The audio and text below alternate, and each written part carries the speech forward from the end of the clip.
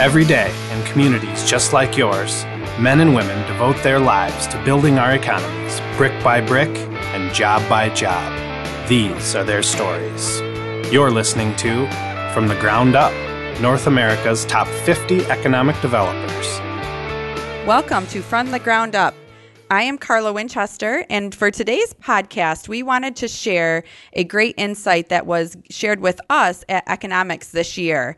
The session was focused on measures that matter, and Kate McEnroe from Kate McEnroe Consulting and Josh Bays from Site Selection Group really broke it down for our listening audience on the simple, no cost, but most effective and most critical measures that economic developers can gather and have ready when site consultants call. We felt at Consultant Connect that this was really critical information for you to know, and we have the pleasure of sharing that conversation with you today. I also wanted to let our listening audience know that our summit seats are selling out quickly. And if you have not had a chance to lock in your summit seat for 2017, I highly encourage you to do that today. The summit schedule can be located on our website at www.consultantconnect.org. You can check that out and get in touch with either Cynthia Hernandez or myself to get your seat locked in. Thank you and enjoy the conversation. Where are you getting that data from? I'm going to answer your question, but I also want to say that just because I don't need data from you in certain regards doesn't mean you don't need to know it. That's the number one thing I want to say to you here is that just because it's something I already have and I'm not going to ask you for, I think that makes it critical that you have it, that you know it, and that you've analyzed it so that you can mitigate it, put context around it, refute it, whatever the case may be. So with that as a baseline, don't think just because I'm not asking you for it or because I have it myself, you don't need to dig into it as deeply as I do. Having said that, I think all of the basics, we kind of use the word demographics like Kleenex. It covers a lot of things.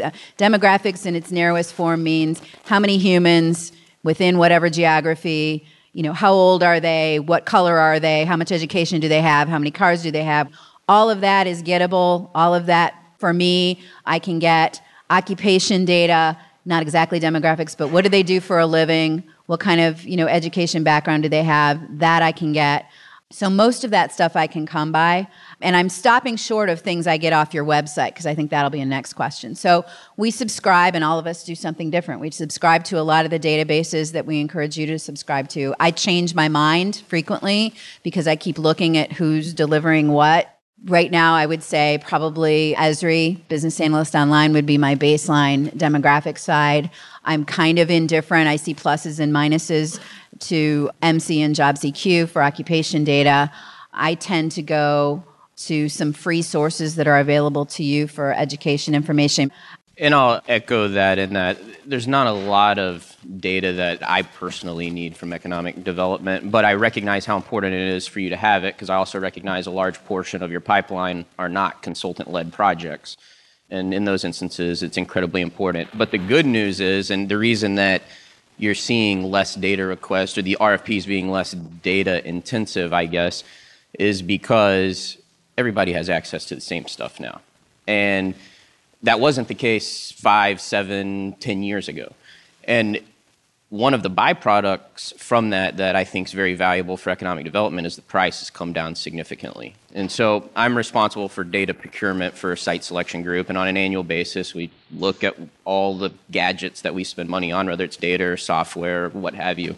And that budget, we've been able to consistently drop that budget every single year with getting more tools. And so there's a lot of competition in the data game, and it makes it easy for economic development to get the tools they need on a budget. So Josh, if you were in an economic development shop right now leading it, what tools would you recommend for a mid to large size shop to purchase?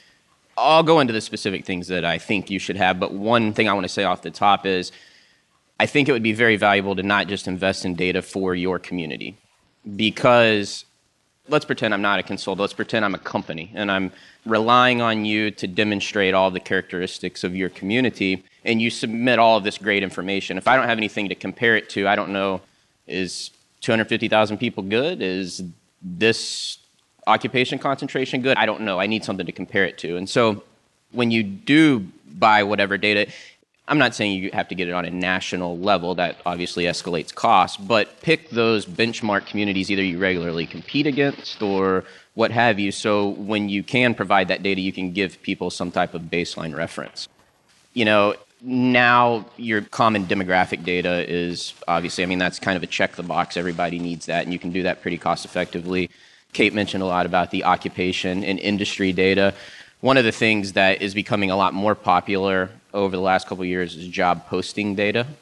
That is a very good way to assess demand side of supply-demand forecasting.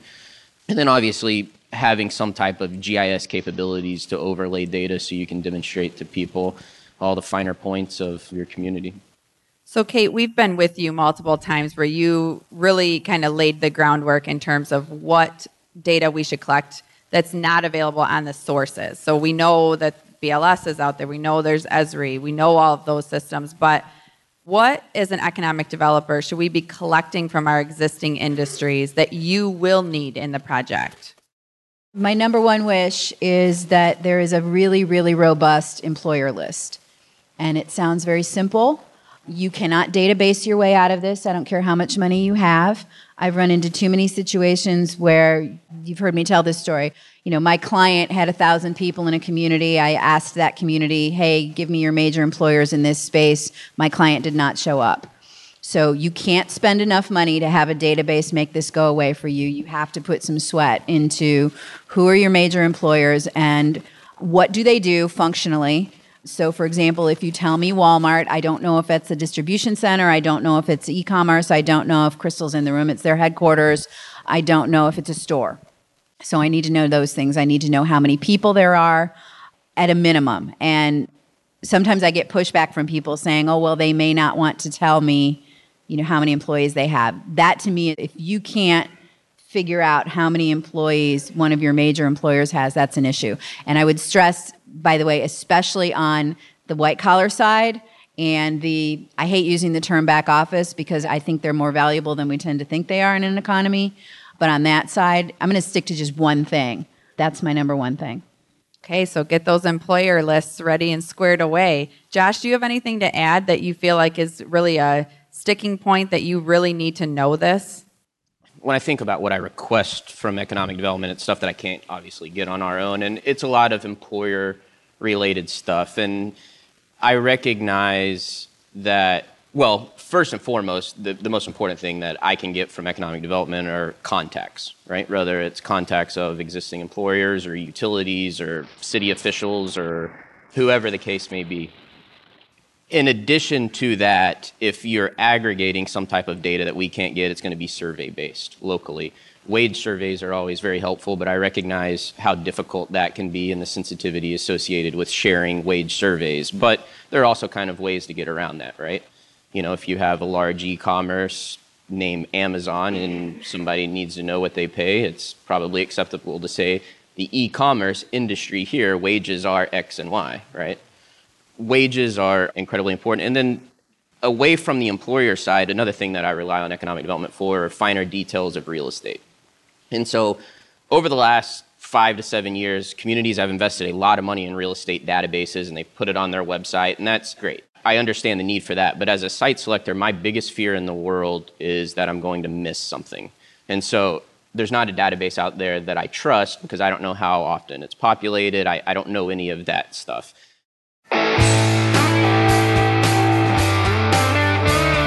Thanks for tuning in to North America's Top 50, produced by Consultant Connect, an organization working to bridge the gap between leading economic developers and location consultants. To learn more about what we do and how to get involved, please visit consultantconnect.org or tweet me at Ron Kitchens.